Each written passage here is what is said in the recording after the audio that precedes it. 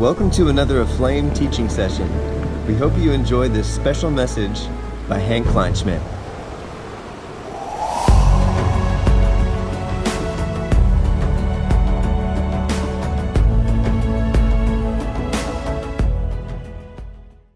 Did you have a nice lunch and afternoon nap? All right. I thought you would be praying all afternoon, but anyway, shame on you. All right. So, I'm excited about tonight. Really have an expectation for that he wants to do something special, but just to kind of latch onto this morning. So what's the point of this morning? I forgot about that because I got excited. So the outflow of what happens this morning is we're going to see believers that will be like Shadrach, Meshach, and Abednego, right? That's the outflow. They stand in Nebuchadnezzar wants to chuck them into the, fiery furnace after they refuse to bow to the statue. So they refuse to bow to the Babylonian system, this whole world, the wealth and the riches and everything that's around us, They refuse to bow. And he says, listen, I'm going to chuck you into that thing. And I love their answer. I think it's Daniel 3, verse 16, 17, 18. By the way, this is Daniel. Hi, Daniel. You can stand up. He's part of our team. Yay. All right. Okay. So, and their response is amazing. They say, listen, King, we know that our God can save us from this fiery furnace. But we want to tell you something. Even if he doesn't, we will not bow. Now, you see, that's somebody that's walking in a revelation of who God is. Right. That's somebody that understands death and resurrection in their walk with the Lord. But they have a revelation of the glory of God. And they said, doesn't matter what happens, it's still worth it. Chuck me in there. I'll endure this short momentary affliction so that I can have eternal glory with him. Okay? I'm telling you, that's the kind of believer the Lord is looking for right now. He's always looking for that. But I think we shifted a little bit. And we've got to get back to that place where we say, doesn't matter what comes, good times, bad times, we're not bowing. We're not bowing, right?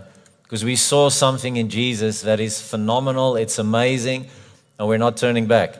How can you turn back? How can you turn back after what you've seen and just tasting salvation and the goodness and the kindness of the Lord? And how do we give that up for anything else? But that's what a revelation of Jesus does in your life, right?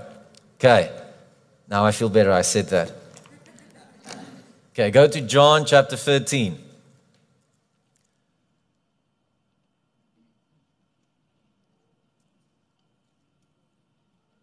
Yeah. All right, here we go. You ready for this one? We all know the story. Amen? Yet it's got some new bite to it, in my world. You decide for yourself. So now before the Passover feast, so again, it's the night before, right? It's that night, the famous night, right?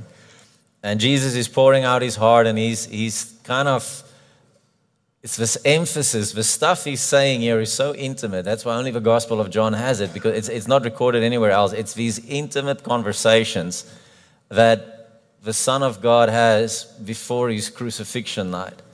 And he's sharing stuff that is deep. It's coming from a deep, deep place in his heart. Obviously, he's feeling what's coming. And he's laying down his life, and he's laying down a message that must have had a massive impact on them, especially when they fought back. I'm sure if you were one of them and you started thinking back of the night before the cross, there must be a ton of things going through your mind, right? If you were one of those guys. And it starts, and it says, now before the Passover feast, Jesus knew that his hour had come, that's verse 1, for him to leave this world and return to the Father. Right? So he knows, obviously we know he knows, right? Having greatly loved his own, who were in, somebody's calling you. Are you? I'm sorry. Having greatly loved his own, who were in the world, He loved them and continuously loves them with his perfect love to the end. It's kind of an interesting little piece here, just kind of a reminder to us that he loved the ones around him. He loved the ones he had to love. He really was prepared to become the sacrifice, right? He did what was required. He loved everybody, and this moment is here. You know, it's coming, and Jesus did what he was supposed to do. It's like John is pointing us to the fact that he fulfilled what the Father sent him to do to prepare him for the greatest moment that's coming, right? Verse 2, and it says, it was during supper when the devil had already put the thought of betraying Jesus into the heart of Judas Iscariot, Simon's son. So Jesus knows where he's going. Right? It starts in verse 1. He knows what's coming. The devil knows what he's doing, right? Judas, it's already in his heart. That's why, by the way, guard your heart with all diligence, for out of it springs forth the issues of life, right? Sin starts in the heart. It starts with something that sits in the heart that's not rooted in the kingdom, right? Anyway, that Jesus knowing, I love this part, that Jesus, knowing that the Father had put everything into his hands and that he had come from God and was now returning to God. So when I read this, I just thought again about so Jesus loved everybody he's supposed to love. He knows what Judas is going to do right now. And yet this phrase is in there, but he knows exactly who he is. Everything was put into his hand. His identity is fixed. He's sure of destiny. He's sure of what's coming. He's sure of what he's supposed to do. All of those things is fixed in the Lord, right? So Jesus is not unsure about who he is. He's not unsure about his authority. He's not unsure about his destiny. All of these things are tied in the heart of Jesus. He knows exactly what's going on. He knows all of this stuff, right? He's walking in a revelation of sonship. He's walking in a revelation of who the Father made him. Amen? It's important that you see that, right? Because it does make the next verse a little bit more significant. Got up from supper, took off his robe, and taking a servant's towel, he tied it around his waist. Right? So some Bible commentaries call this the miracle of humility. Okay? So Jesus, and I want to play it off a little bit for you against the fall of man and the original sin, right? So Jesus, full of revelation about who he is. Full of all of that. And what it does in Jesus, it awakens humility in his heart. Okay? Now, the other guy that we like less, right? Satan, yeah. So, if you read Ezekiel 28, I'm not going to read all of it. But Ezekiel 28, it speaks of the king of Tyre, and then it starts going on, and you actually start reading this thing, and you realize, well, he's actually talking about Satan. He's talking about Lucifer, right? And Ezekiel is giving this word, and he says it just starts out how beautiful you were, and you're full of wisdom, perfect in beauty. You were in Eden, the garden of God. Every precious stone was your covering. Just listen to this, right? This was a beautiful creature, being, whatever you want to call him, angel. Right? The ruby, the topaz, the diamond, the beryl, the onyx and the jasper, the lapis lazuli, the turquoise and the emerald, and the gold, the workmanship of your settings and your sockets was in you. They were prepared on the day that you were created. You were the anointed cherub who covers and protects. And I placed you there. You were on the holy mountain of God. You walked in the midst of the stones of fire. I want to walk on those. You were blameless in your ways from the day you were created until unrighteousness and evil were found in you. Through the abundance of your commerce, you were internally filled with lawlessness and violence, and you sinned. Therefore, I have cast you out as a profane and unholy thing from the mountain of God. And I have destroyed you, O covering cherub, from the midst of the stones of fire. This is what I want you to hear. Your heart was proud and arrogant because of your beauty. Right? So Satan, Lucifer, walks with revelation of who he is. He's the covering angel, all this beauty. I mean, he's like the star in heaven, basically, obviously next to God, under the Lord. And so his revelation of who he is produces something completely different than what it produced in Jesus. His revelation makes him go, I'm going to lift my heart in the presence of the Lord because of my beauty. And the Lord looks at that and he says, you are nothing like me. Get out. I want you to hear this.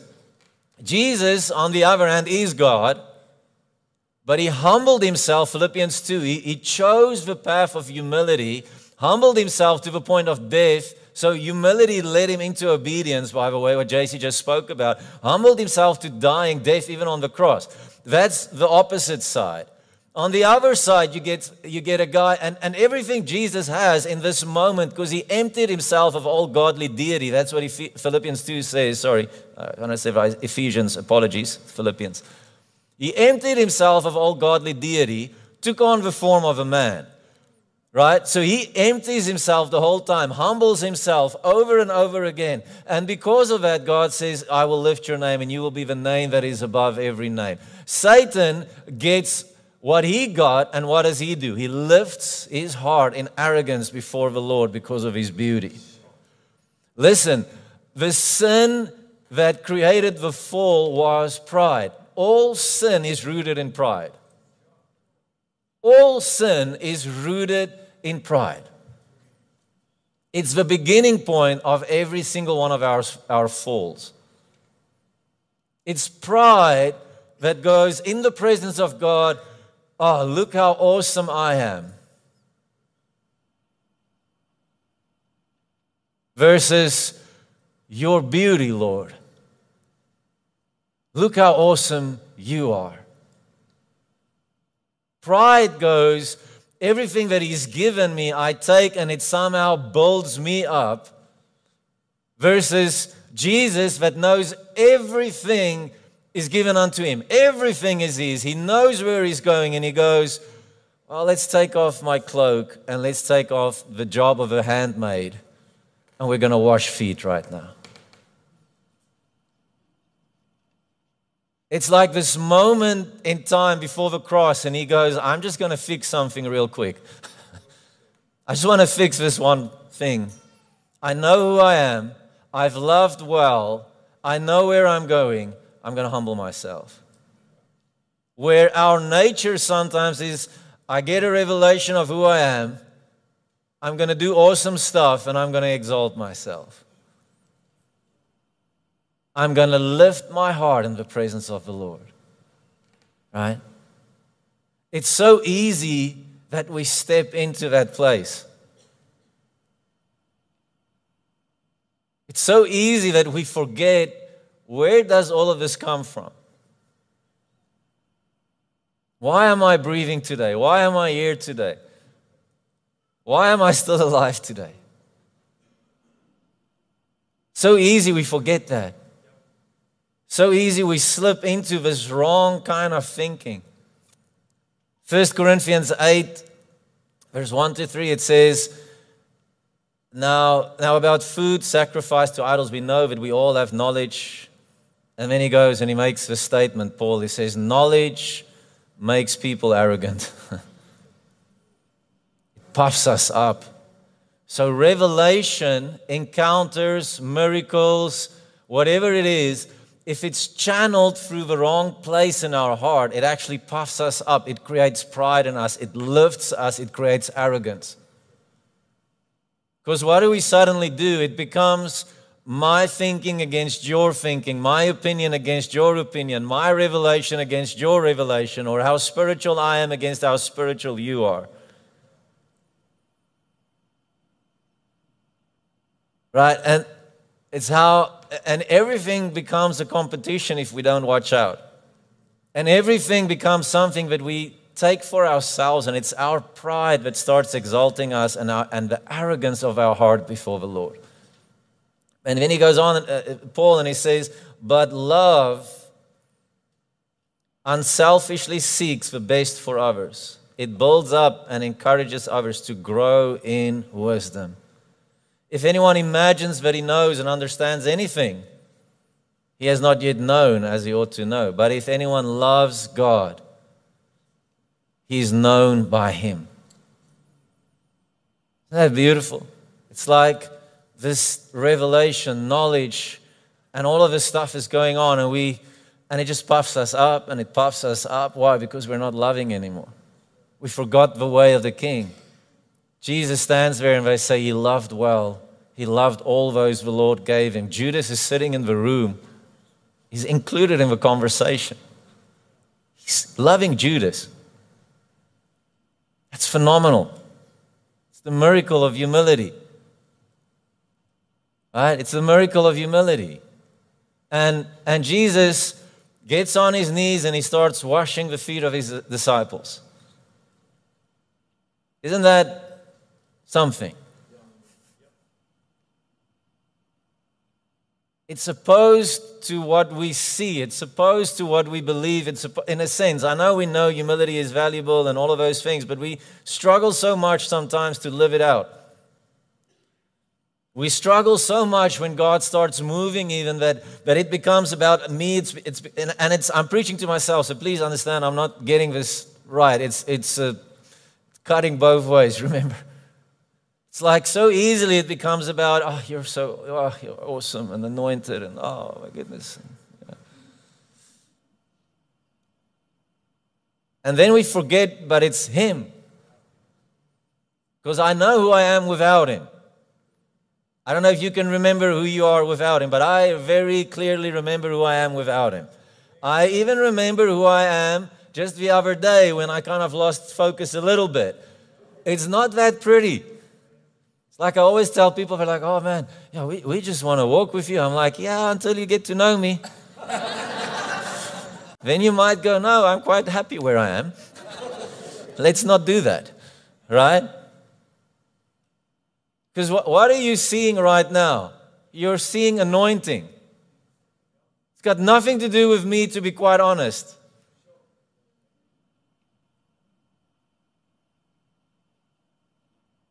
You're seeing Him, hopefully. When you healed that person in the hospital, when you prayed for him, who did it? So when we share the story, whose stories are we sharing? Who must be glorified? But we can say it in a way where it kind of goes, there's a bit too much of Henk in that story. I'm going to preach it myself because I know you guys don't do that. I would sometimes stand on a pulpit and I would share a story, and as I share it, I can feel the Lord going, you're touching my glory now.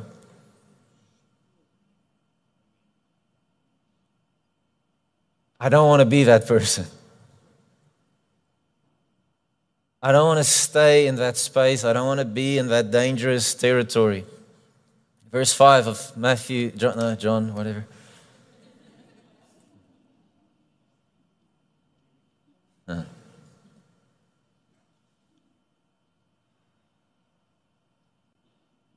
Before I go there, Daniel chapter 5:20.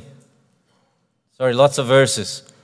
But when his heart, that is Nebuchadnezzar, when his heart was lifted up and his spirit became so proud that he behaved arrogantly, he was deposed from his royal throne and his glory was taken away from him. If you want to lose your authority in the Lord, start moving in arrogance and pride. If we want to lose the anointing, if we want to lose the preciousness of God, start lifting your heart in the presence of the Lord because of my beauty.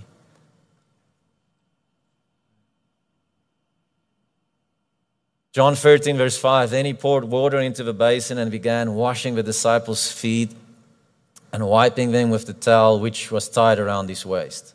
When he came to Simon Peter, I love Peter. I really love him because he's so real. He's just so real. He's just so, just messes up over and over again and says stupid stuff, but he's real, he's real. Like him. And again, it's him. It's always him a little bit. You know what? I think he's the guy who always felt like something needs to be done right now. And Jesus is just kind of, Peter, can I just do what I want? Why are you always interfering? I'm busy. We're having a moment, Peter. And Peter is just like, but I just feel like we've got to bring something extra to the table. I just want to help you out, Jesus. And Jesus is like, Peter, just sit down. I'm going to write this stuff down, man. Are you getting this? Matthew's going to throw you in front of the bus, buddy. Anyway, but I love him.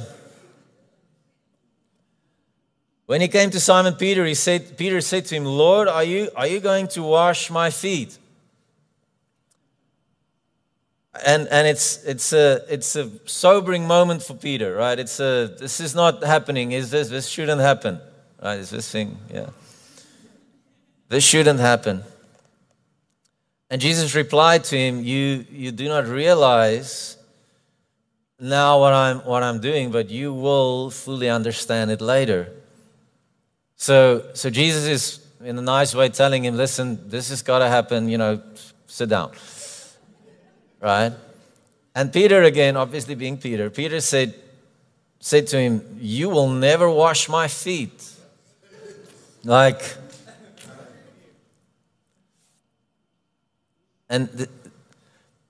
I think might be happening in the heart of Peter right now is very normal kind of a reaction. But the funny part about it, it's again rooted in pride. Because it's Jesus coming saying, listen, I'm doing something to you right now, and you're not getting it. So the best thing you can do is just be quiet and let me do what I want to do, right? And Peter goes, you are not doing this.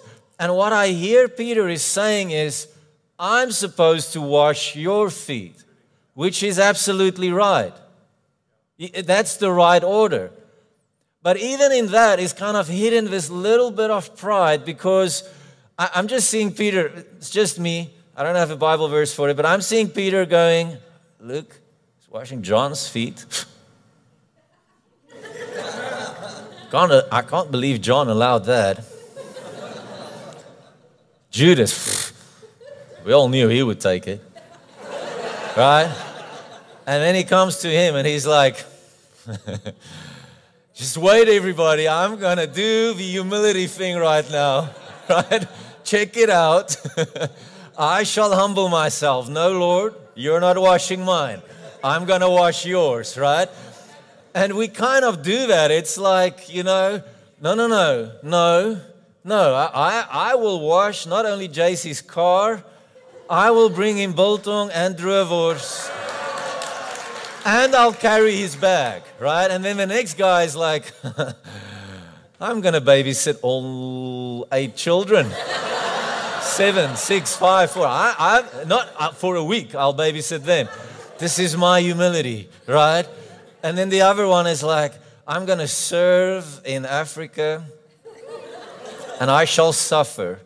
And even when help is offered to me, I shall deny it, because we are suffering for Jesus right now. And it's pride speaking in us. It's pride. I'm going to out-humble you. You can't out-humble somebody else. That's not real. Unless it's real. Unless it's truly in your heart. Truly in your heart. Because you have a revelation about who you are. And that revelation of God's love for you actually humbles you. I'm convinced that if the revelation of His love for us gets a hold of us, you will be more humble. not more prideful. Because if you are honest with yourself and you know who you are, and you know where you come from, and you get the revelation of His love, something in you must break, and you must actually go, I don't deserve this. I don't deserve this.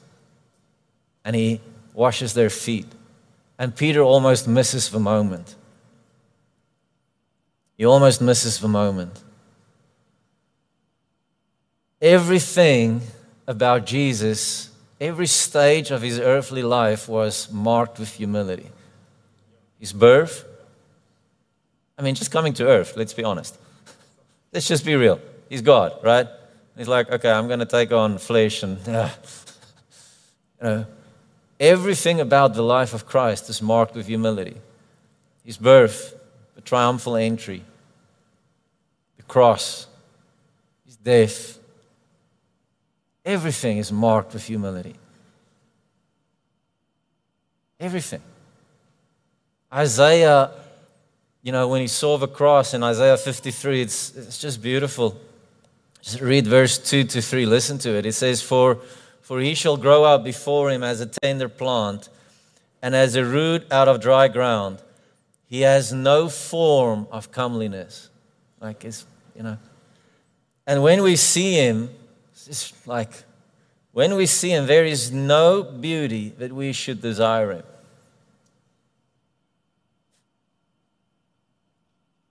He is despised and rejected by men, a man of sorrows and acquainted with grief, and we hid, as it were, our faces from him.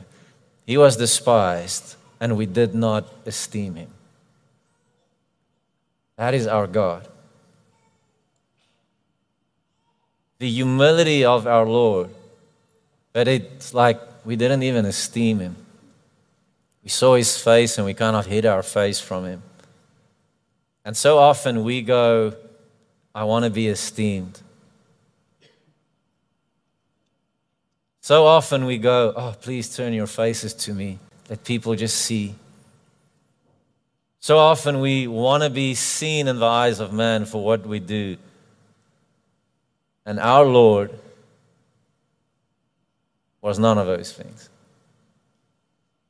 None of those things. Matthew 11. It's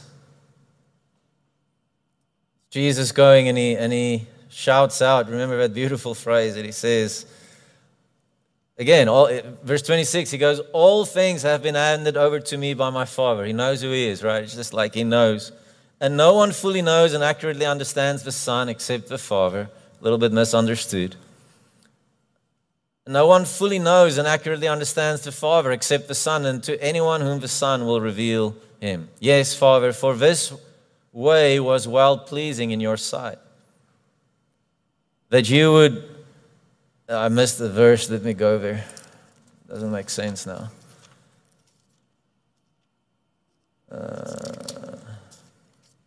Are you guys still tracking with me? I say, all things have been over to me by my Father, and no one fully knows and accurately understands the Son except the Father. And no one fully knows and accurately understands the Father except the Son, and anyone to whom the Son wills to reveal him. Then he goes on and he says the famous words. He says, come to me, all who are weary and heavily burdened, and I will give you rest. Beautiful, right? Take my yoke upon you. I love this. Take my yoke upon you and learn from me, for I am gentle and humble in heart. Like Jesus introduces himself to the world and he says, learn from me because I'm gentle and I'm humble. Isn't that phenomenal? Like the character traits of our Lord that he feels he needs to shout is, hey, look at me.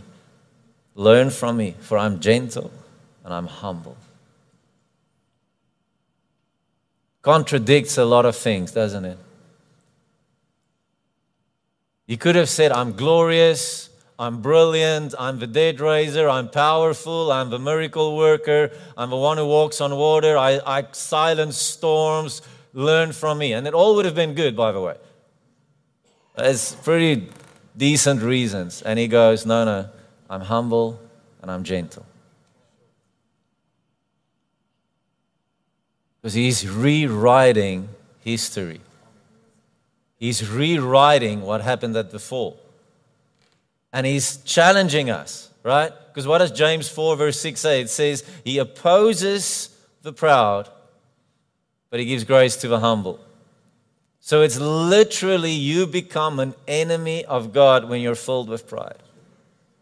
He hates it. Proverbs 8 verse 13 says, I hate evil. I hate arrogance and pride and a perverted speech. He says, I hate this. It's like he's not being kind about it. He absolutely hates pride. He hates arrogance. And he says, I will not have that around me. And Jesus, when he does his John 13 moment, he washes their feet, goes through the whole thing. Peter jumps up, just read that. And then, remember, he wanted to stop Jesus. Don't do that. And then he carries on. Then Jesus replies to Peter's, you shall not wash my feet. And then Jesus goes, unless I wash you, you have no part with me. That's phenomenal.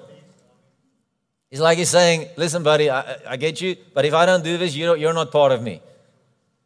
He's drawing a line in the sand because then Peter goes, obviously, Peter jumps up again and he's like, Lord, in that case, don't just wash my feet, wash everything. Wash my hands, wash my head, just,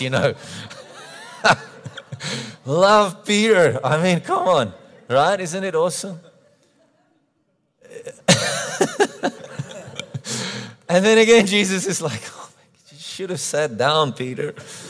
Jesus is like, Peter, anyone who's bathed needs only to wash his feet and is completely clean.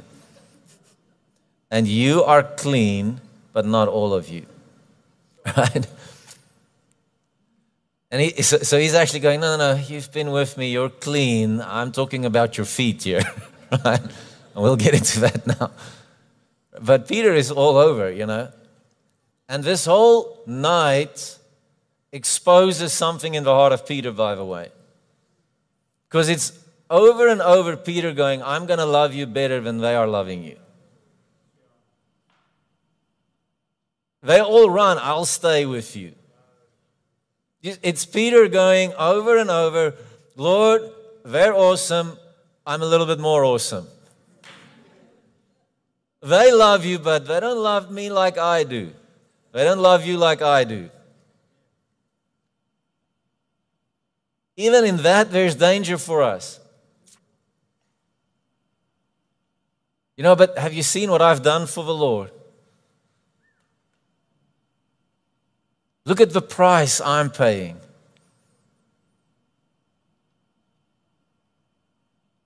They'll leave you, I won't. And then the pressure came. And pride will always fall. Always. It will fall. But he exalts the humble. He exalts the humble. Right?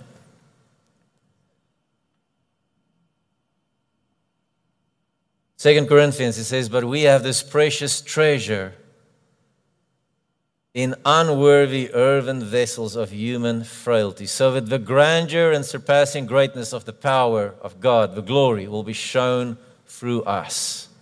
So what is Paul saying? Paul got this, right? Because remember, the Lord called him on it. He said, Paul, your weakness perfects my power. Your weakness perfects my power. I need weak earthen vessels. You see, pride encloses the glory on the inside of us, where humility releases it. Right? Humility releases the glory in the world around us, where pride actually what it does is it blocks it in. It sounds strange, but the Lord won't do it. The Lord won't do it if we're filled with pride. He's not going to move through us the way we want to. He will oppose us. Kan ek dalk daai mic kry? Ek dink hierdie ding is besig om my tyd kom af.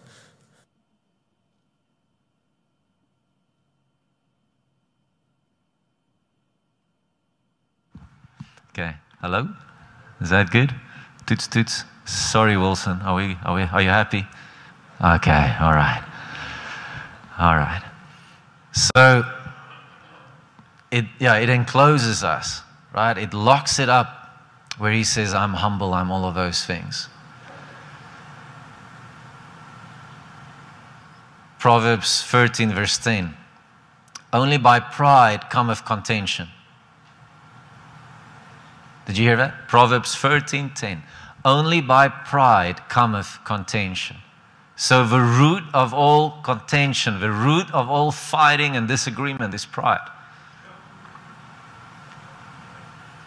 It's pride. It's my knowledge that puffed itself up against your knowledge that puffed itself up. And the Lord goes, where's the love?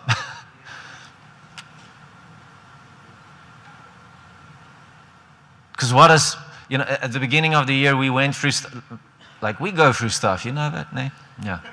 So we went through stuff, still going through stuff at times, and it's a very contentious situation, very much so. And it's hurting, it's painful, there's a lot of stuff going on, which is not awesome, right? Everybody's, David Hogan, by the way, that's one of his most famous things that he ever told me. Like, I told him something like, there's a bad situation going on, like in our team or something, and I'm kind of complaining and just going, what am I supposed to do? And David Hogan with his beard and his kind of goes, he's like, everybody's wrong, son. I'm like, what does that mean? He's like, you're all guilty. I'm like, what does that mean? And that was it. And I'm like, that doesn't help at all. I don't feel better. I don't feel better. But it's become one of my favorite sayings now because he's right. We're all wrong. There's no situation where you can go, oh no, I did everything perfect. No, there isn't a situation. Like, we're all wrong. We're all wrong. We all mess up in situations. Maybe some more than others. I get that. Peter had his proof, right? But we're all wrong. I mean, John is the guy who wrote, but I'm the one the Lord loves the most. So how humble was that? I don't know, right? So we're all a little bit off in situations, but we would love to make it that it's only you. They are. It's them. It wasn't me. They made me do it. No, they didn't. Right? Anyway, but the point is, I'm sitting in this situation. We're wrong. They're wrong. Who's more wrong? I don't know. Ask the Lord. Right? I've got stuff I need to repent for. They've got stuff they need to repent for. If they're going to do it, if I'm going to do it, that's our choice. That's our choice. Right? And these things are coming at me, and I hear the Lord say, don't take the bait.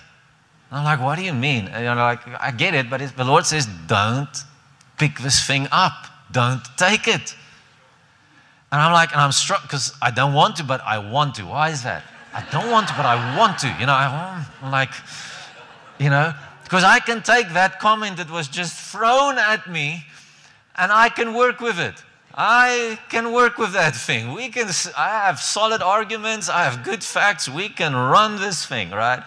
And the Lord tells me, don't take the bait. This is what I want to tell you. I didn't, thank you, Jesus, because He helped me. But why do I want to take it? Pride. Because I want to be right. I want to be right. I want to be right so badly. Pride causes contention because that's what it's about. It's about I'm right and you're wrong. You don't understand. That's not, jy weet nie. That's not the way it works. That's knowledge that puffs up. And sometimes what you need to do is choose the path of humility, because what does that mean? The accusation is still over me from that person, but in the Lord it's not. In the Lord it's not. The accusations are still coming.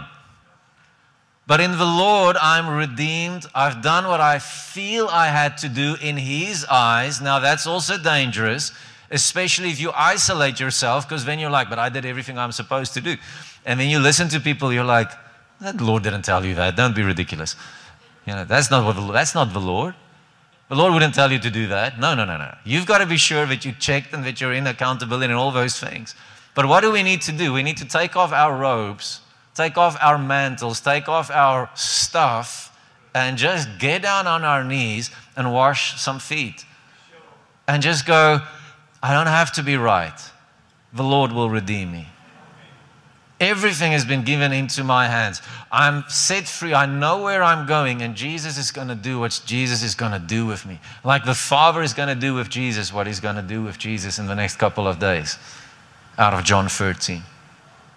That's submission. That's yieldedness.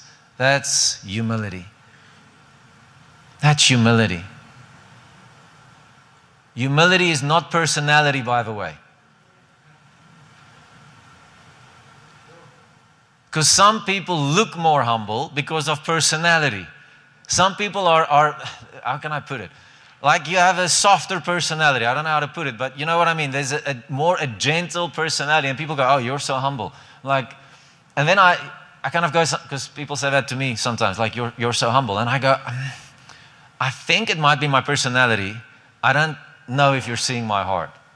Because I know my heart and my personality is not necessarily the same thing. What's going on in my heart might not be as humble because you perceive me that way because I'm gentle, maybe. That doesn't mean I'm humble. Where you can get a kind of personality walk, like this bulldog. But boy, they're teachable, they're soft, quick to repent, humble. That's humility. It's not about the noise levels around the person that makes him humble or not.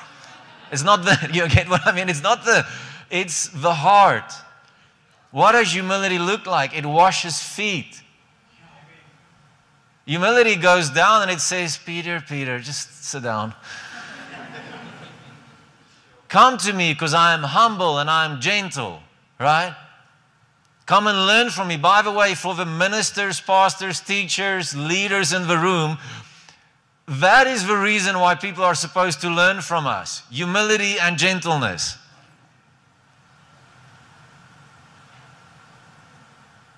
Blessed are the poor. First thing He said, Matthew 5, blessed are the poor in spirit, for theirs is the kingdom of heaven. Do you want heaven? Do you want the manifestations of God? Do you want the kingdom on earth as it is in heaven? Wash feet. Humility. Humility. It's Jesus. To Him be the glory. To Him be the glory. We lift the name of Jesus. A couple of verses later, blessed are the meek, which is gentle, and they will do what? Inherit the earth. So if you want heaven and earth, gentleness and humility is the path. If you want to inherit the kingdom, if you want to inherit the earth, gentleness and humility is the path. Right? But pride stands up on the inside. How many likes, how many clicks, how many views, how many this, how many that, how many compliments did I get today? How many sales, how big is my house, how big is my bank account, how awesome is my children, did you see what my boy did? I'm not bragging, I'm just saying he's pretty awesome. And they are awesome, I know. But there's a way where it becomes this competition thing.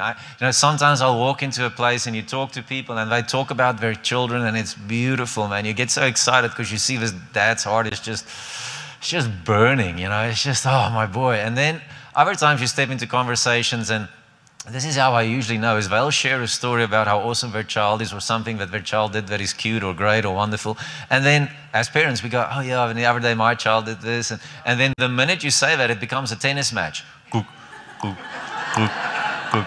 Yeah, but mine did that. I'm like, oh yeah, that's cool. Usually what I do is I'm done. I'm not playing that game with you. Have fun.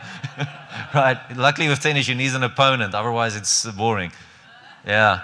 Stop being the opponent. Stop being the opponent. Just let them knock it out of the park, man. Let them go off. And I don't mean it in a nasty way. Sometimes people just need a place where they can just say, this is awesome and wonderful. They just need that place of acceptance where they just go, okay, Anyway, so Jesus washes their feet. Did I mention that? Let me give you one more nice verse. This is the other thing. Like I said, Jesus stands, again, Peter, a couple of chapters later. So John 18, they caught him now. They're in the Garden of Gethsemane. They caught him and Peter draws the sword. We all know the story. He cuts off the guy's ear. And Jesus is like, Peter, we spoke about this. Right? I think God loves that man so much. And the ear is off. Jesus picks it up, puts it back on, Peter. Anyway. And then Jesus makes the statement, John 18:11. And I love it. It's so powerful. It's humility. He says, shall I not drink the cup that the Father has prepared for me? Yeah. Pride will pull you away from the cup. Peter's pride wanted to pull Jesus out of a cup of destiny that the Lord set up for his Son, so that glory will await him on the other side. And pride will say, no, we're not suffering today. No, suffering is not the way. And Jesus goes, this is the cup my Father prepared. Don't deny me. Don't deny me. See, humility can recognize the moment. Humility recognizes that moment. But I want to tell you something beautiful about our friend Peter. Who knows how he died? Yeah, most of you know. Crucified upside down, right? But do you know the whole story? Peter was in Rome. Okay. I've never been able to tell the story and keep it together, so tonight's going to be the night. So Peter is in Rome. The believers come and they tell him, Peter, they're coming for you. They're going to kill you. We're going to persecute you.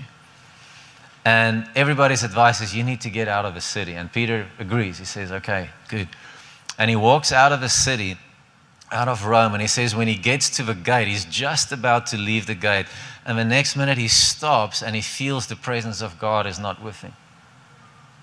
And he stops right there and he goes, Lord, why are you not with me? And the Lord says to him, Peter, it's your time.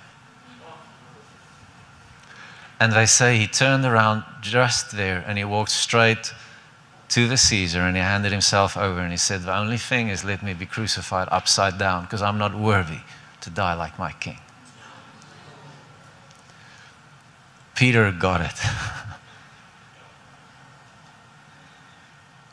Suddenly it wasn't anymore, I'm going to do this for God. I'm going to make this happen. I'm going to be the man. I'm going to be the revivalist of the hour. I'm going to be the greatest missionary the world has ever seen. Suddenly it's just, I'm surrendered. And when my time is up, it's up. And this is what I know. I'm not even worthy to die like my king. So please put me upside down on the ground. And that is not something he decided beforehand. That's something that God worked in his heart, because it's a man whose feet was washed. It's a man who saw it over and over and over again. And his pride was broken at the same time that Jesus humbled himself. It's beautiful. Jesus restores the original sin, and this whole cross story, everything about the cross is Jesus restoring man's original sin. Peter still steps into it. Like, I will not deny you. He denies him. I will not, and then he does it. He's like and he's done. He's broken. He's a goner. And then in John chapter 21, it's like Jesus rocks up and he says, Peter, are you ready to be real with me now? And for the first time, Peter is real. And Jesus goes, do you agape me? Because that's what Peter was saying all along. I agape you. That is a godly love. That is an unconditional love. That's what he was saying. I will not leave you. I will agape you. You will not wash. I'm the one, Lord. And he goes, will you agape me? And Peter goes, Lord, you know I phileo you. Suddenly he got it. He got it. I cannot love like you love unless you do it in me. And he humbles himself. And it's a man that goes and he says, you know what? My time is up. I'll take the cross. I'll take my cross. Right? We have to let go of pride. We have to bury that thing tonight. Just say, Lord, we're done. We're done. Whatever that looks like in your life.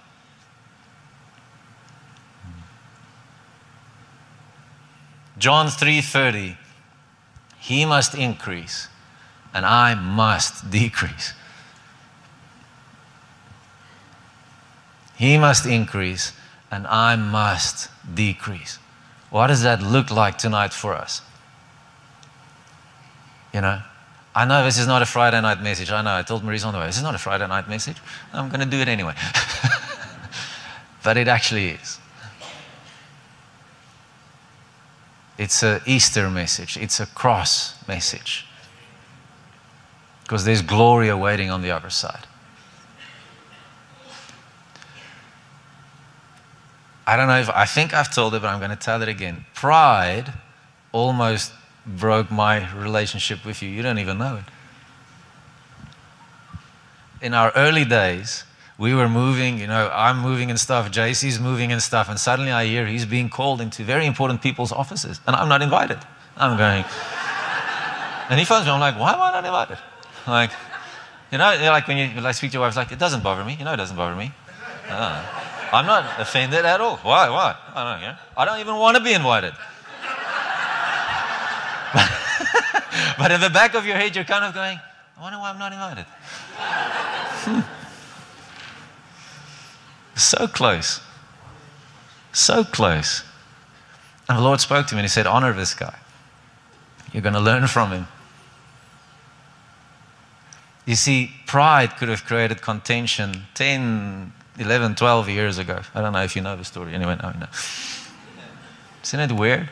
And there was no reason for it. No reason. It's just insecurity. Just insecurity. And it could so easily break a relationship that is now 10, 12 years in the making. How many losses have we had because of pride? Thank you for listening to this session. We hope that you were blessed by it. For more information about the ministry, go to www.aflame.co.za or find us on Facebook and Instagram under Aflame Ministries. Until next time, be blessed in Jesus' name.